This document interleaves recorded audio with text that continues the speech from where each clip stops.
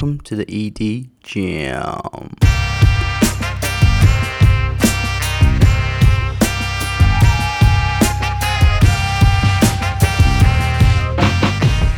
Yeah, so 4 months ago, I was having a pretty average Tuesday. The kids were at daycare, which is always a win. I had the house to myself, I was chilling out, and I was folding some washing. So I was headed back from one of the kids' rooms, just putting some stacks of washing into the drawers. And I had this sudden onset of a left hand numbness.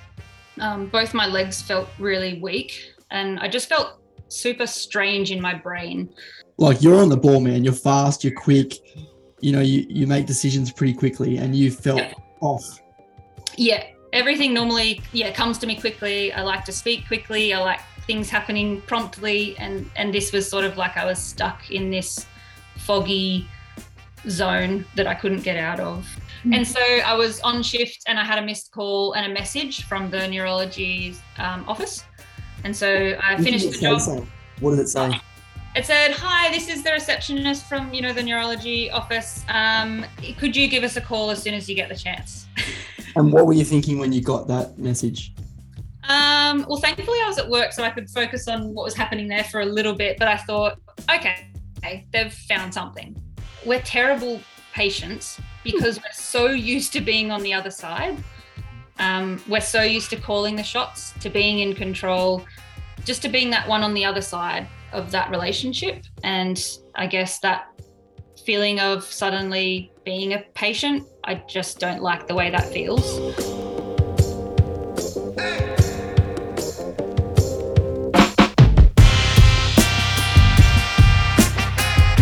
What up, legends? It's Benny here. Welcome to the ED Jam podcast. This week I'm chatting to Sal. And Sally's an intensive care paramedic, and we're talking about her story going from a clinician to a patient. It's a really awesome story. Sally's going to unpack what she went through in the last 4 months, and also a little bit about her as a clinician and what it's like crossing over to being a patient.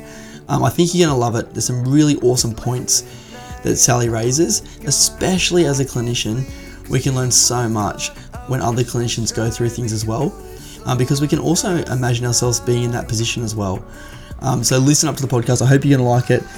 We're getting close to the end of the year. I love everybody who's listened. Recently there was some Spotify reviews, and I loved all the feedback I got from that. So thank you to everyone who listens. You can listen to me on any streaming service, and you can follow me on Instagram at EDGM Podcast. So yeah, have a listen. Let's crack into the episode.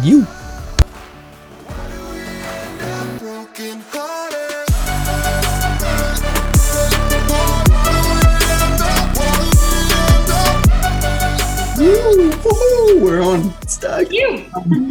Yeah, I was waiting for you to Left you hanging. You left me hanging, bro. No, you're cool. Welcome to the podcast. Yes, I'm stoked, and you can hear Sal stoked as well. We are awesome as usual, but I'm chatting to Sally, who is an intensive care paramedic. Sal, welcome to the podcast. Thanks so much for having me on. I'm nervous. I'd probably be more comfortable running a cardiac arrest than chatting about myself, but here we are. I've got you. I've conned you in. I've drawn you in. That's it. It's taken a while, and I've seen you run a fair few, big sort of resources, and dude, you are definitely pretty cool in the zone, mate. Unlike me, I'm a flapper, but anyway, to be an intensive care paramedic, what have you got to do? So you start your journey like everyone else as a probationer, then you qualify as a paramedic, and then you have to apply to do extra training on top of that. So it's time in ambulance school doing learning, training, assessments, scenarios. Then you head into theatres and do some placements there with intubations. And then you do a really long placement being guided by a mentor on road. And once they've signed you off, then you're out as an intensive care paramedic. Sweet. Sounds pretty cool. You get some time in theatres just for some intubations and some LMAs and that sort of stuff? Yeah, so all paramedics are good at managing airways, but the intensive care guys just have a bit of extra training, and we're able to intubate out on the road. So it's best that we get that skill down before we take it out on the road. And so having a placement in theatres was good to learn intubation, but also I learned a lot of good skills with airway management too. That's so good. And I was speaking to one of the guys who's actually just finished his training, and he was hanging out with one of my other friends who's an anaesthetist, and said it was awesome. He got to do so much stuff. And by the end of it, he goes, I was actually loving it. I'd love to just go in 1 day a week and do some tubes. Yeah, it's a very different environment to what we're used to. I felt like a fish out of water because it's so controlled, it's clean, it's well lit, it's quiet, and that's exactly opposite to what we're used to out on the road. So it took me quite a while to settle into that environment, but learned a lot up there. So very grateful for my time up there. 100%. I mean, ED and paramedics are kind of like the dirty medicine, hey? Very much so, yeah. We can handle dirt. Yeah, we like it dirty, yeah. I do, like I can't. I mean, I like a clean resusc bay at the end of it, but I do like seeing it messy. It means it was used. That's it. And so, as an intensive care paramedic, you also are responsible for training other intensive care paramedics, or you mentor people as well? Yes. Yep. So we do the training for them. So it's one-on-one. We have 14 weeks where we're rostered with the same person. And I've just completed one of those stints with a trainee. And you spend every day shift, every night shift, the whole time together, signing them off on all of their skills and overseeing all of their work. And that's also incredibly rewarding. And you learn a lot yourself as a clinician, sort of relinquishing that control and supporting someone else to take hold of that sort of new role as an ICP. Yeah. That'd be hard too, because, being like yourself, being quite gifted in that field, there's times where you just want to jump in and show them how to do it, but you got to kind of take a step back and go, hang on a minute. Yeah. I learned that I just needed to wait a few more beats and the trainee would be there in a moment, but it's just having that patience and that sort of confidence to just let it sit for a few more seconds. And you can see them learning so much more out of having that experience themselves rather than me swooping in and doing it, because that's the way I've always done it for, the last 7 years as an ICP.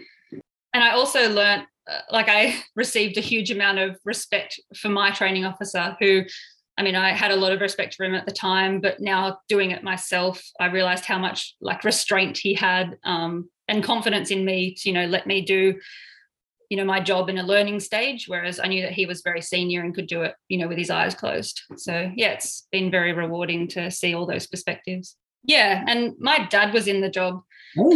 Yeah, so I was probably exposed to paramedicine from a very young age. And I do recall as a child swearing black and blue that I would never do that job, that it was gross and disgusting. And because I'd heard all the stories over the dinner table. And I thought I didn't want to do what he'd already done. I wanted to sort of carve my own path. But when I really got into assessing what I wanted to do for a career, it boiled down to the medical field. And then paramedicine just stood out for me. It just had everything I wanted, the changing scenery, the autonomy, being with patients for that really acute but short sort of space of time where you can make a big difference. I just, haven't looked back.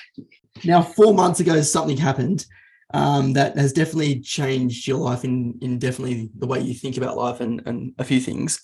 What happened, Sal, 4 months ago?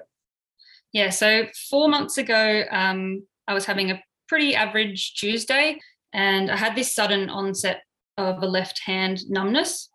Both my legs felt really weak and I just felt super strange in my brain.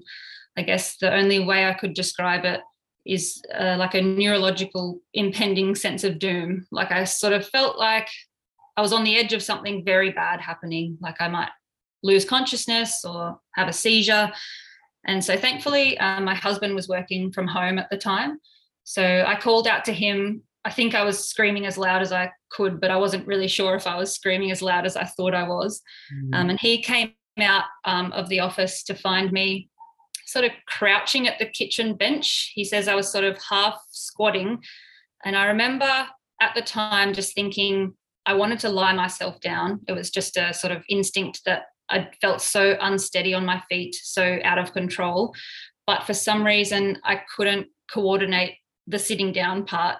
So I was just hanging on to the bench with my right hand, which was still strong.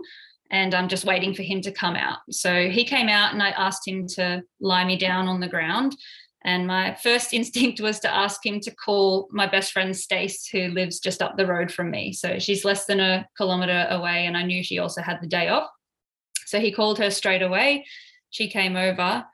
And by the time she came over, I was feeling a little bit better, and the numbness in my left hand was resolving. It felt still a little bit sort of tingly and weird. And the biggest difference was I just felt incredibly vague. Like I understood what was going on and I was understanding people talking to me, but I was just having a bit of trouble being on the ball, I guess, and my usual self. Yeah. And sorry, Sal, just to interrupt. You're normally pretty, like, you're on the ball, man. You're fast, you're quick. You know, you make decisions pretty quickly, and you felt off. Yeah, everything normally, comes to me quickly. I like to speak quickly. I like things happening promptly, and this was sort of like I was stuck in this foggy zone that I couldn't get out of. So Stace sort of ran through a bit of an assessment just with what she had there, which was just herself. And I didn't have any deficits at that point, and I felt kind of okay within myself. And so she called one of our friends who's also a manager. He was on duty, so he popped in and did a set of bobs, and they were unremarkable. But I started to develop a bit of a headache, just a very mild sort of temporal headache, like maybe a 3 out of 10. And to me, that kind of made sense that it was just a response from the stress of the event. The headache itself didn't really bother me, but I did feel like whatever had happened a few minutes prior had been incredibly significant. It just felt so strange and unlike anything I've felt before. So, of course, my friends were very keen to get me up to ED to be assessed, and I was very keen not to go. Yeah. Talking about that, Sal, like, you know, reluctance to be a patient. We're terrible patients because we're so used to being on the other side. I guess for me, it's a vulnerability thing. You know, suddenly you're not in control of your body, of what's happening to you, and all those sorts of things. And it's scary. Yeah. But you also were pretty adamant about getting people you trusted to examine you. Yeah. And they know me very well. They could tell that I was incredibly unsettled by what had happened, and they know that I'm not one to sort of make a fuss about anything. So even to call them to come over had them quite worried at that point. Yeah. I was really interested and intrigued when Sal said that she got her 2 colleagues to come around and to assess her. It made me realise just the strong community that paramedics have with each other. I think sometimes when you work in a job where you see so much trauma, you see so many bad things, and you see some good things, but you're forced to get really, really close, and often the people you work with can almost be your best friends more than colleagues. And paramedics have that really strong sense of community with each other. They become really, really close friends. I also really love the vulnerability that Sal was saying, that, as clinicians, we're often on the other side of the bed, and it's so vulnerable when you're sitting in that gown in a bed space being examined by people that you work with or that you've spent years and years practicing with. It's such an unsettling process. We're so often in that control seat, the hot seat, the one who gives the drugs, the one who hits the defib, the one who starts compressions, the one who puts in the airway, and then suddenly we're the person who all that's being done to. I think it makes you realise just how vulnerable patients are when they're in our hands. It's late at night, I know you're gone, and I can't sleep 'cause you moved on. I wish we tried, 'cause maybe you'd be here tonight. And Sal, just medically, background medical problems. Do you take regular medications? Have you had any previous surgeries? No. So a completely clear medical history up until that point. No regular meds, no allergies. I had my wisdom teeth out in my early 20s, I think. But other than that, like your average healthy person. With your consultation of your mates, you make a decision to head up to an emergency department. Yeah. So they pull if this was a patient of yours, would you recommend they go to ED?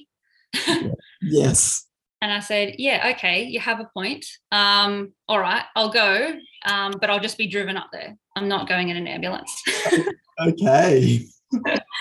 So I got driven up there and refused to go in through the ambulance entry. I wanted to go through the main waiting room. Yeah. Had you seen people that you'd known when you were sitting in that waiting room? So a couple of the nursing staff were familiar to me. I've been to that ED quite a bit as a paramedic. And I mean, everyone was super professional. I didn't feel uncomfortable because I was in an ED that I was familiar with. But just that thought of being on the other side again is what just made me so kind of scared of what was going on, I guess. Yeah. Okay, cool. So yeah, I got triaged, popped back in the waiting room to wait to see the doctor. I got examined a neuro assessment. So, you know, all the funny touch the nose, touch the finger, rub the heel on the chin type things. Yeah. And I could manage all of those very well. So I had no deficits. I was answering all the questions with ease, but it was taking a lot of concentration to do it. And my only symptom at that stage was this mild headache and the fact that I felt so off, which is a really hard symptom to explain, I guess, because people don't know your normal level of functioning and what you mean by vague or fuzzy, you know, those type of things. You can't see it, you can't measure it. It's just I'm reporting it, and that's my experience at the time. Yeah. So what happened after that, Sal? They examined you neurologically and you examined well? Yeah, so all my obs were unremarkable. The only finding was that my pupils were one size different, which to me, I wasn't aware of that being a prior thing. Yeah. So everything looked good. They did some bloods. Then they decided to treat me under a migraine pathway. So I'd had a couple of what I would describe as migraines in the past. I hadn't seen a doctor. Again, we're terrible patients. Hadn't seen a doctor for those, but I had assumed it was a migraine based on the presentation of, you know, severe headaches, vomiting, those sorts of things. I'd only had a couple and none in the recent years at all. I just experienced some like ocular migraines, sort of visual symptoms that passed very quickly. And so they said they'd treat under a migraine pathway. They mentioned doing a CT, which my friend, who's the manager, sort of pushed for that. And I was grateful for that at the time, just because I felt like I was not able to advocate for myself like I usually would. Yeah. In what way? Well, normally I'm quite health literate. I can advocate for myself. I have a strong voice when I need to. But I felt so altered. I just didn't feel in a position to be making decisions for myself, I guess, or to be sort of advocating for myself, I guess, just being my own advocate. So yeah, he sort of said, yep, do the CT. We might as well, we're here, let's just tick it off. Yeah. And that came back. They didn't find any abnormalities with that. Okay. Were you reluctant to get a CT for radiation purposes, or you were just reluctant to you just weren't sure?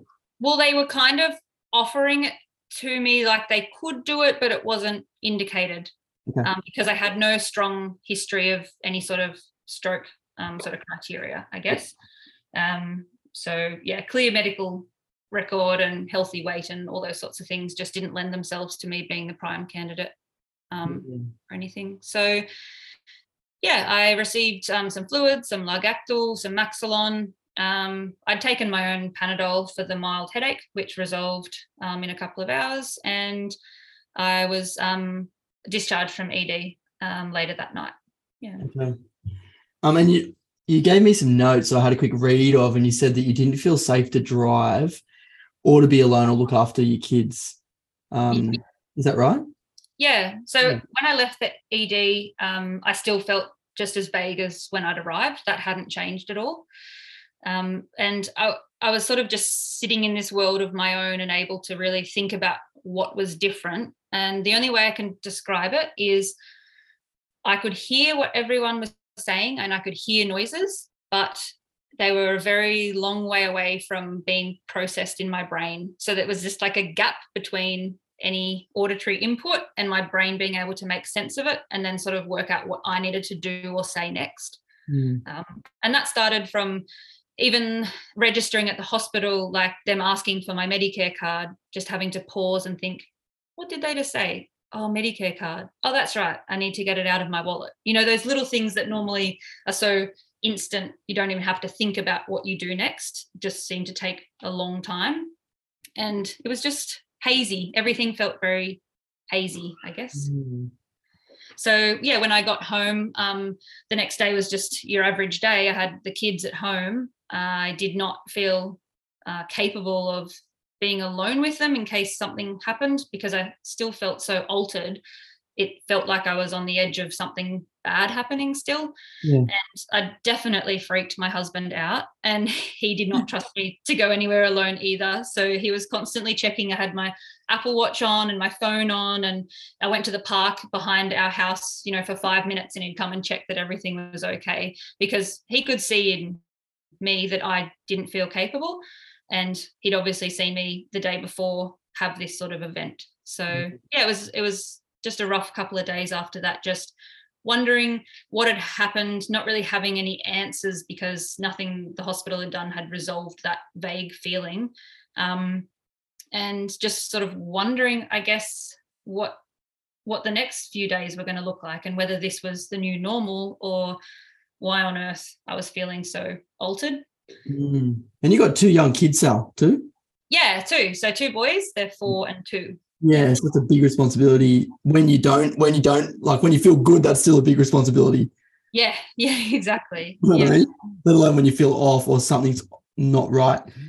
Yeah. I mean, how did you feel knowing, you know, you've been given a discharge summary that's saying, you know, everything's normal, but you feel off? What did you do then, Sal?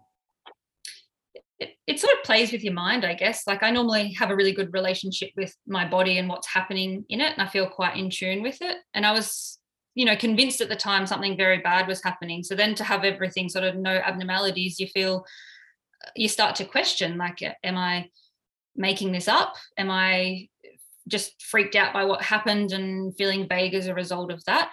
But the lingering vagueness just drove me to go and see my GP, because it hadn't resolved. I didn't have answers. I just felt like I needed some further investigation. So I went to my GP, who was positively shocked to have received my ED discharge summary, because she knows me and knows that it takes a lot, you know, to get me up to the ED. I've never been in my life, only as a paramedic.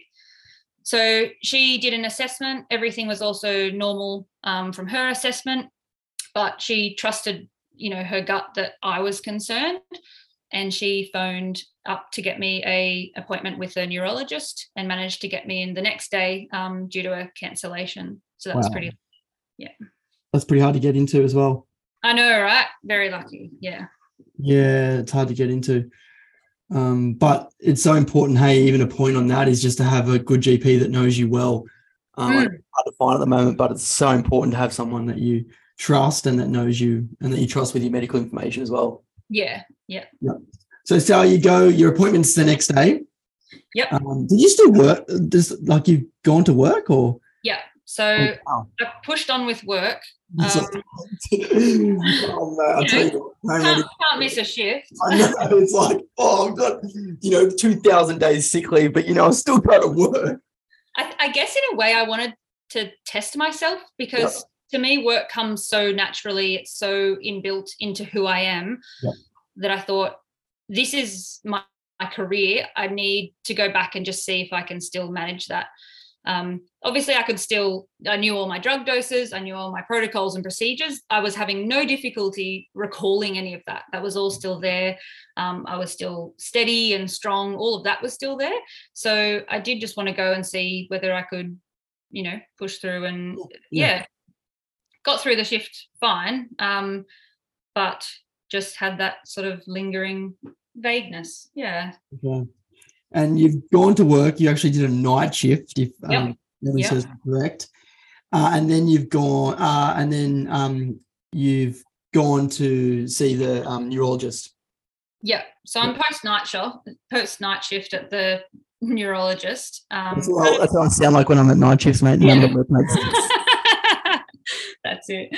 So then I get there, and I'm starting to feel a bit like an imposter, You know, you look around the waiting room and you think, oh, all of these people probably have legitimate problems to see the neurologist. And here I am, 32 years old, healthy. I've had this event that's resolved. You know, I went to ED, there were no abnormalities there.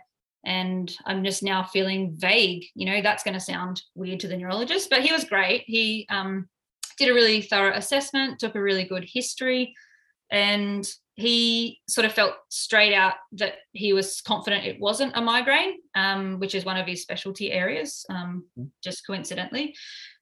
So he sort of said, okay, it's not sounding like anything typical or anything that he could think of. And at that point, I just thought, no, I need to really advocate for myself here. And I just impressed upon him how altered I felt. And I just wanted to give him a sense that it was really upsetting to me how different I was, and that wasn't normal, and that I wasn't going to stop until I got an answer, I guess, of why. So you're pretty persistent, so. Yeah, yeah, I was. Through persuasion, what did you have a chat with the neurologist about?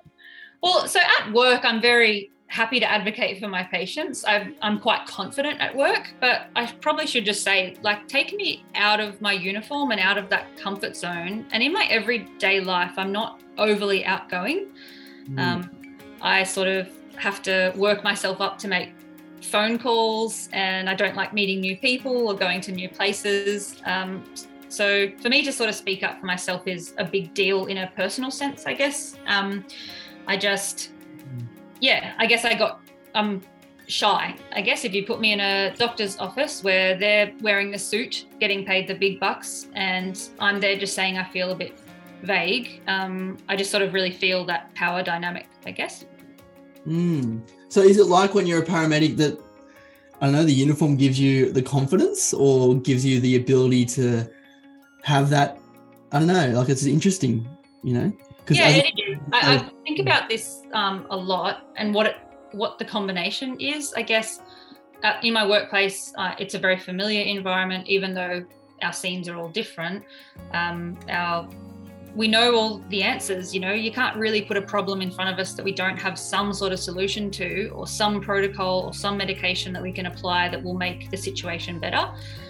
And that gives me that sense of control, that I can take something bad and make it better. Whereas put me on the patient side and I'm powerless. You know, I haven't got the answers. I haven't got the specialties. I haven't got the tests. I haven't got the knowledge that can give me the answers to what's going on.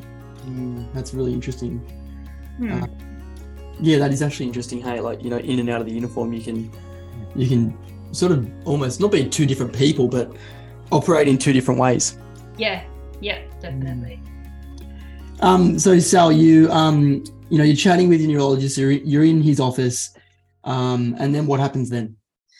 So he says, look, let's do some tests. I can see that, you know, you're not happy with the way you're feeling. You think something significant's gone on. So let's do them. So he ordered a EEG, and he ordered 2 MRIs, one of the brain and one of the spine, with contrast. So I had to go and get them all booked in, and they happened a couple of weeks later. Okay. And EEG just to look for seizures, and MRI just to look for any abnormalities to the brain?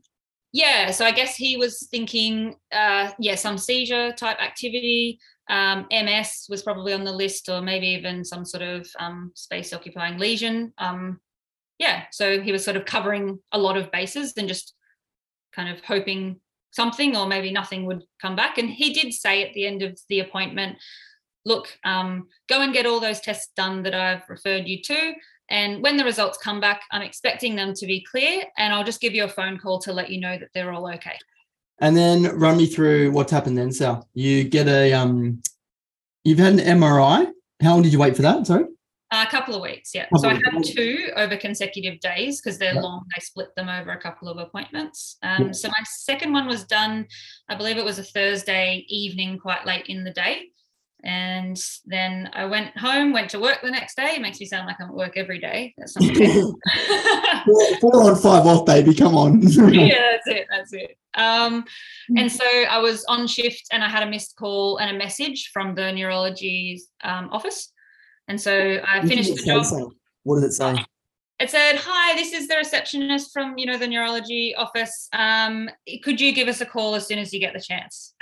And what were you thinking when you got that message? Well, thankfully I was at work, so I could focus on what was happening there for a little bit. But I thought, okay, they've found something.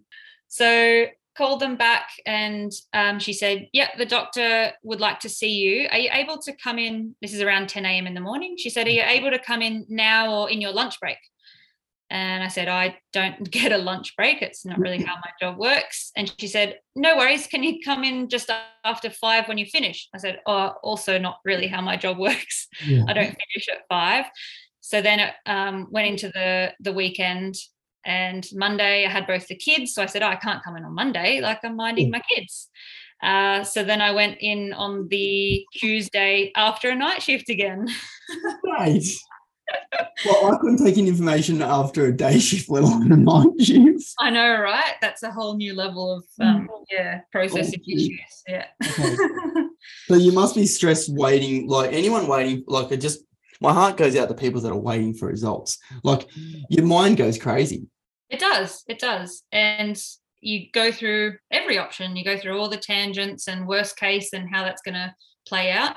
And then if you've got family and friends also knowing, then they've got their own opinions on it and their own fears. And yeah, it was a long 3 days just sort of wondering, I guess. Partly, I guess happy is a strange word, but happy that I was going to get some answers, but also very apprehensive about what those answers were going to be.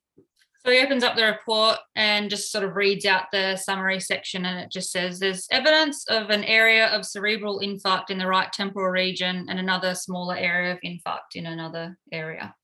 And he just summarizes that for me in layman's terms and says, "So you've had a stroke." Wow. And I guess I was shocked because maybe stroke hadn't been top of my list of what I'd thought it was, because it had resolved and I didn't have a few of the classic strokey symptoms that you think of. But my biggest emotion was relief, and maybe it was the post-night shift factor, but I think I almost laughed when he told me, and it was like a "I told you so" kind of feeling. Like I was instantly validated. Like I hadn't made up the vagueness in my head. I hadn't been causing a fuss going to the ED or following up with my GP or booking a neurologist appointment, that it hadn't been an overreaction. If anything, maybe it was an underreaction. And I kind of felt relieved now that I had a name for it and an answer to what had happened to me. When you're sitting there and someone gives you a diagnosis, obviously in yours, you're saying you felt a sense of almost validation. Did you get out of there and make phone calls, or did you sort of want to ask more questions, or did he sort of launch? Did he jump into action and start doing things frantically or anything? So I reckon he was even more shocked than I was, to be honest. He hadn't expected it. As he'd said in the appointment before, when it comes back clear, I'll give you a phone call to let you know. So he was equally as shocked, if not more so, because, even in his, I don't know how many years of experience, he'd said it doesn't fit into any sort of classic presentation. So even he was taken aback that he'd now seen, this different presentation in an incredibly healthy young person that he doesn't normally get through the door of his office. So he launched into action, which I almost found comical, maybe also because of the night shift thing. But he's saying, "Quick, we got to get you on aspirin. Go straight to the chemist and get the aspirin. And then you got to go and have carotid ultrasounds, and I'll call my friend and he can squeeze you in. You got to walk there right now. Can you go to that hospital right now and get it done? I'm going to call my other cardiology friend and get you in. Oh, he's scrubbed in. Okay, tell him as soon as he gets out of there, he needs to call me." And I'm thinking, whoa, the stroke's already happened, mate. But yeah, it was nice now that he sort of had some momentum to getting to the bottom of why I'd had a stroke. And at the time, I didn't really have many questions for him. Yeah. And again, that's just that it's a personal thing. Like, I'm not there as a clinician where I think clearly. I'm there as a patient where I'm got to process that information I've been given. I've got to mull over it. And in the coming days, I had hundreds of questions for him, but it's too late by then. You've done that appointment, and I was just so focused on what I needed to do next. Okay, I need to go to the chemist to get the aspirin. I need to go and have the carotid ultrasound. I need to go and book in the cardiology appointment. And I probably need to call my husband and tell him I've had a stroke. Mm-hmm. Did you call your husband, or did you see him in person when you said you had a stroke? So I called him. So he was at work, and I was just coming out of the appointment. And I think as a paramedic, we've probably got that sick sense of humor where we find unfunny things funny. To me, as I told my best friend Stace, who'd been there when it happened, and I told my husband, and I was laughing. I guess I told my family, I was laughing. They weren't laughing. They didn't know how to take me. They didn't know if I was joking about whether I'd had a stroke or not. But that's just how I processed it. It was disbelief, and to me that was the funny part, I guess. It's just crazy. We're odd. We're an odd breed. And in your case, you were sort of mentioned that there was sort of two sections of stroke. It explains, you're saying sort of it explains some of the numbness and vagueness. Is that right? Yeah. So obviously it's on the right side, and they say it's in an area which I think has some input into auditory processing, which makes sense to why sounds and voices and things sounded like distant from my brain. And certainly explains the left-handed numbness and the sort of vagueness they've put down to, the ischemic or infarcted areas of my brain. Okay. And obviously your head's, at the moment you're telling people that you've had a stroke, which is something you don't really want to do when you're 32. But the neurologist has sort of jumped into some cardio mates and saying that, they're trying to work out what's actually caused your stroke. What did he mention some of the causes could be? So he sort of said top two were AF, atrial fibrillation, and the second one was a PFO, a patent foramen ovale, so like a cardiac defect. And he sort of just said, he was a neurologist, but he sort of said they're the top two we're looking for in cardiology land. So at that point, he just referred me over, and I started the cardiology journey from there. Okay. Yep. So I have an ECG done. I have a 30-day event cardiac monitor put on. I have a 24-hour Holter monitor done. I got a transthoracic echo, and I was scheduled for a transesophageal echo as well.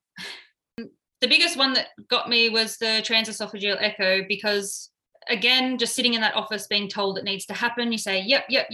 You write it all down so you don't forget. And then you do the classic, I went home and I Googled and went, oh, right, I have to be sedated to have that. Like, that's a dangerous thing. Like, that's not just like a lie down and run the ultrasound probe over you. Like, to me, that was a bigger deal. And my last sort of experience of having any sort of sedation was having my wisdom teeth out. And I don't have fond memories of coming out from under that. So I guess there was fear attached to whether the sedation involved in that would be a similar experience. But it turned out to be, I don't know if you can say good, but like a really nice experience, lovely staff. And I have, out of the whole experience, there was the anaesthetist on that day got me a warm blanket right before I went under, and it was just so lovely and meant so much to me. And I know it sounds silly, it's just a warm blanket, but she sort of said, are you cold? And I just didn't want to cause a fuss. I said, oh, no, I'm okay. And she sent one of the nurses over to get a warm blanket. She took time to take off the one I had on, put the warm one against my skin. And that was right before I went under. And I just think that, made a world of difference. And it took 2 minutes to sort for me. So, yeah. That sort of stuff's just, it's hard to teach people that stuff, isn't it? To teach people to have that human factor, to notice those things, Yeah. And as a clinician, you don't want to think like the patient. You want to think like the clinician, because that's what you're there to do and that's what's important.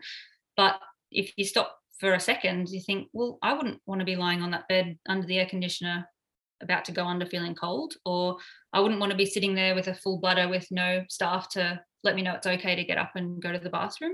And it is those really little things that throughout the whole journey just were the things that made a big difference to my sort of experience. So the interventional cardiologist, I think he was, came out afterwards and saw me and said, yeah, you've got a massive patent foramen ovale with an atrial septal aneurysm. Macro. So I nodded and smiled and went, and then just typed it into my phone to, Google later, because I'm medical, I'm a paramedic, but I have no specialties in cardiology. Yep. I do cardiac arrests, we do, STEMIs, we do those sorts of things. But when it gets to these sort of less common ones that sort of don't present as a pre-hospital issue, I've got no idea. I'm just like the next person. Wow, and so for people out there, you've done some reading. What is a patent foramen ovale? But my understanding is that the PFO is a congenital heart abnormality. So the atria, there's a hole there, and when you're in utero, it's open. And when you're born, it closes over. But in this case, it doesn't close over, which means there's like a passage between your left and your right atria. So blood can flow between the two, which is obviously not your usual pathway. So then it means that blood returning from your body can sort of skip heading over to the lungs and being filtered and can shoot straight up to your brain, which is what it did in my case. And the PFO itself is quite common. 25% of the population have them, but most of the time they're not significant or they don't cause issues. So they can be picked up when people have strokes and they go investigating, which is my exact journey. But yeah, you can manage them with long-term like medication for clotting, or you can go ahead and with a closure device to sort of just fix the problem. But I also had the atrial septal aneurysm. So aneurysm to me as a paramedic has a kind of scary meaning. But basically the ASA is a lot less common than the PFO, but it does often happen in combination with the PFO. So it's basically like a bulging, like a weakening in the septum between the atria, and that can sort of bulge, and it obviously can increase the stasis of blood in that sort of bulgy pocket. So I think on mine, there was like an 18 millimeter excursion of that weakened fragile septum sort of bulging into the other side. So the combination of them is, I guess, what puts me at the higher risk of having a stroke as a result. Link between PFOs and migraines as well? Yeah. I don't understand much more than that, but I do know that people with PFOs often suffer migraines, and that often once it's closed, the instances of migraines decreases. So I'm interested, in that a little bit. I could probably do some more reading on that. It's interesting in itself. Navigating more than one specialty, which is always hard and where patients fall through the cracks, but you're navigating cardiologists, neurologists, interventional stuff. Yeah. And they decided that you needed this PFO fixed. I sort of worked my way up through the specialists and then back down with them all sort of giving me their opinions on whether or not it needed to be closed. So when I got back to neurology, he was like, oh, well, no, there's no other cause for it. This is it. Get it closed. If it was me, I'd be getting it closed right now. And that was also what one of the cardiologists said to me. And I sort of thought about the risks. It's fairly low risk. And the way they do it these days, the technology's amazing. And so I thought, let's do it. Close it. Let's not have another stroke. It was quite straightforward, and it was just under light sedation. So I was awake for the whole procedure. And to me, it felt exactly like watching a STEMI getting stented. So It's obviously a PCI procedure. You have the local in the groin, at which point he seemed to be putting a lot of local in. And I think I asked him, is the amount of local because of the gauge of what you're putting in or how deep you have to go? And he responded, bit of both. But it's kind of funny being able to talk with the person that's doing somewhat of an invasive procedure on your heart. But I found it super interesting because at my heart, I'm a clinician and I find that stuff interesting. And I thought through all of this, like I'm learning a lot from this, even though it's not ideal, but I can take a lot away from this. So they put a guide sort of wire up into the heart, and as soon as it went in, it was like palpitation city. I could see it on the monitor, I could feel it in my throat, just all the ectopics, just heart rate going all over the shop. But the guy doing it looked incredibly calm, so I knew it's very expected. And then he talked me through the opening of the closure device. So they go through the PFO, open one side of it, come back through, open the other side, and sort of clamp them together. And then he gives it a big tug to make sure it's nice and secure. And as soon as the device sort of went over, I had this classic cardiac chest pain. It's exactly how the patients describe it. Oh, I wouldn't say it's a pain, it's like a pressure. I gotta laugh with that one.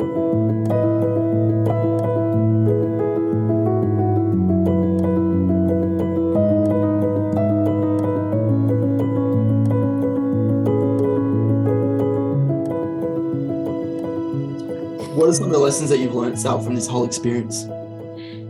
The first one that comes to mind is just that vulnerability that patients feel and that I felt. It's scary being on the other side, and it's a really good experience to have as a clinician, to feel how scary it is and how difficult it is to advocate for yourself when you're in that position. It's horrible not being well and not being able to sort of process normally, or feeling unwell in some way. It makes it really hard to speak up, and it just, to me, indicated that real power imbalance between clinician and patient, and how much that affected how much I felt I could speak up, or have a say or ask questions. You're lying in a bed, you're in a gown, they're standing over you wearing clothes. Just all of those sort of little factors that we don't give much consideration to make a big difference on the patient side. And so I guess as a clinician, little things like, if you can sit down next to the patient, like take away that height difference and that sort of power dynamic, give them time to think of questions. The other thing that came up for me was that the challenge of navigating the health system. I consider myself fairly intelligent, I'm health literate, but even I found it hard knowing what I was supposed to do next, what information I needed, who was in charge of what, how to get the referrals, when to make which appointment. So I guess I gained a whole new appreciation for if people had English as a second language, if they were from low socioeconomic backgrounds, if they had poor health literacy, the elderly, people with disabilities. I just can't imagine the trouble that those people might have navigating that system if I did in sort of my privileged position. So just, just giving them a bit of credit for what they're going for. Like, they don't want to be sick. They don't want to have to navigate this ridiculous system. And, they don't want to be there. Just be nice, like give them a break. They're not trying to be a problem.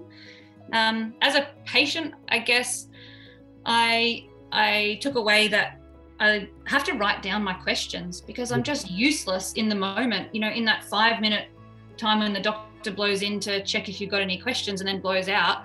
I don't have time to think, or the brain space to think then and there. So I really benefited from writing lists in between those appointments of what I wanted to know or what I'd thought of in between.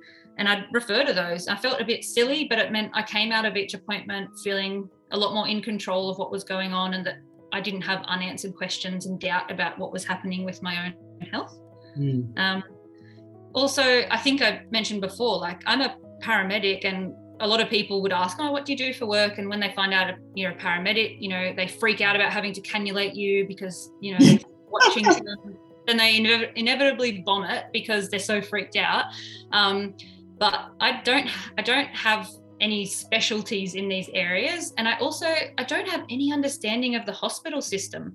Once we drop people off in the ED, that's all I see of them. I don't know what happens in the wards or in the day procedure section. Like, that's a mystery to me. So I felt like sometimes people shied away from giving me all of the normal patient spiel because they thought, oh, she's a paramedic, I wouldn't want to tell her. But I was like, tell me all the details, tell me what's expected of me, what I'm supposed to do, because it's not like inbuilt knowledge for me. And I guess I learnt as a patient personally that I need to be a little bit more open to that sort of help from people and that self-care factor, because I don't like using illness as an excuse for not being up to performing at my usual standard. But it's okay to slow down. It's okay to ask for help. It's okay to take time out to recover. Everyone around you, your friends, family, colleagues that care about you, they want to help, and they also feel helpless about what's going on. And so, yeah, kind of took away, like, take them up on the offers. Like, they want to help and it will benefit both of you, to sort of accept that offer that they're making.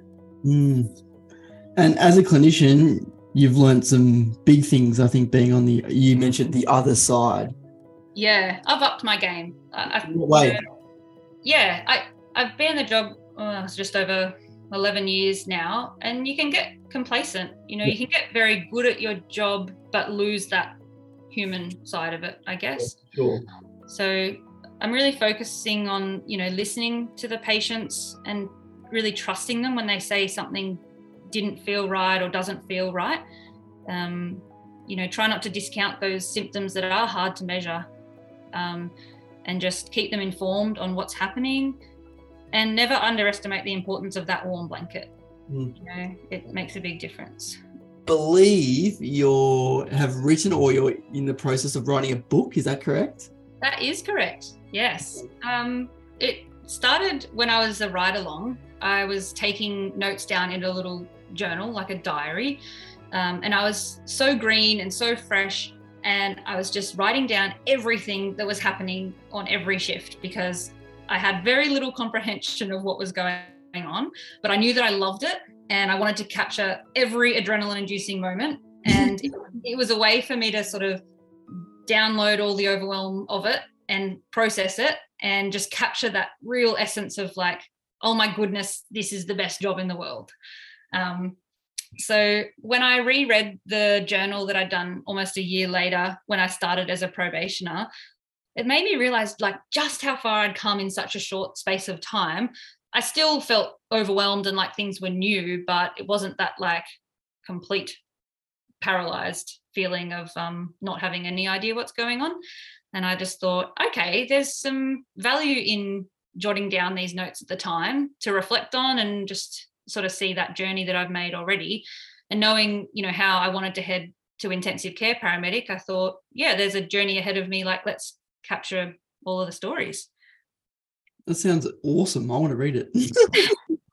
So yeah, I started fleshing out the stories and making them a bit more sort of narrative, descriptions. I wanted to keep them true to the real event. I've always wanted to do that. But I also sort of added in my own reflections around the events and sort of captured that sense of growth over time. And then this was many years ago, I lost about 20,000 words, which was all I'd written at the time. Back in the day, not backed up. Yeah, back in the day, before the cloud, and when a computer died, it just took everything with it. So the sort of project lay dormant for many years because I just couldn't bring myself to start again from scratch. Nothing could be retrieved, which I had to grieve that for many years.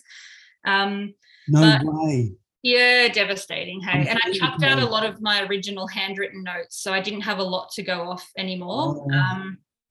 So yeah, it was heartbreaking, but I got back on the horse a couple of years ago after my second was born. I just made it my mission and my hobby to sit down every night after the kids had gone to bed and, type away. And now I've got a manuscript that's about 80,000 words long, and I'm just working on probably the fourth draft now of that, just tidying things up and tightening it. And yeah, it's been really therapeutic, I think, writing all of those things. It helps me process, my response to things, what I've learned from things. It's been very time consuming, but, a steep learning curve, not being a writer. It's been very interesting. And I'm really, proud of what I've written. I think it's got a lot of value in sharing that real honest, raw paramedic perspective. I think that's useful probably for uni students because that's where the book starts. I was a ride-along doing my uni degree. I think the current working paramedics will see themselves in it. You know, my stories aren't anything amazing or unique. We've all got those stories, you know, nurses, doctors, paramedics, they're all the same stories. They're universal. But I also think, you know, family and friends of, you know, first responders and health workers are also going to enjoy that insight into, you know, what it's like and why we are the way we are, I guess. Have you got a title for the book, Sal, or are you not gonna let us know yet? I can't leak that information to you, Ben. Right, okay, just checking. I like to ask the hard questions, you know. Get it published and out there. We'll get it published, mate. And not far off this book that we can read, and I'll love to read it on the way to work, mate. It'd be awesome. Yeah, cool. Cool. If you want to get in contact with Sal, I'll put her details in the show notes, and any information, I'll put out some information on PFOs. I'll maybe put out some other information there on strokes, because I always reckon they're worth a read. And Sal, anything else you'd like to add? No, I'm just stoked that you've had me on, Ben. Thanks so much for the chat. I'll send you a mug. I'll stop it. The EDGM podcast would like to acknowledge the traditional owners on the land on which this recording is occurring today, the Dharawal people, and pay my respects to the elders, past, present, and emerging. But one thing I remember if someone ever says your name is that you have one of the biggest smiles that I've ever seen in my life. And the only thing that's changed is that you wear a mask, but I can still see the smile underneath your mask.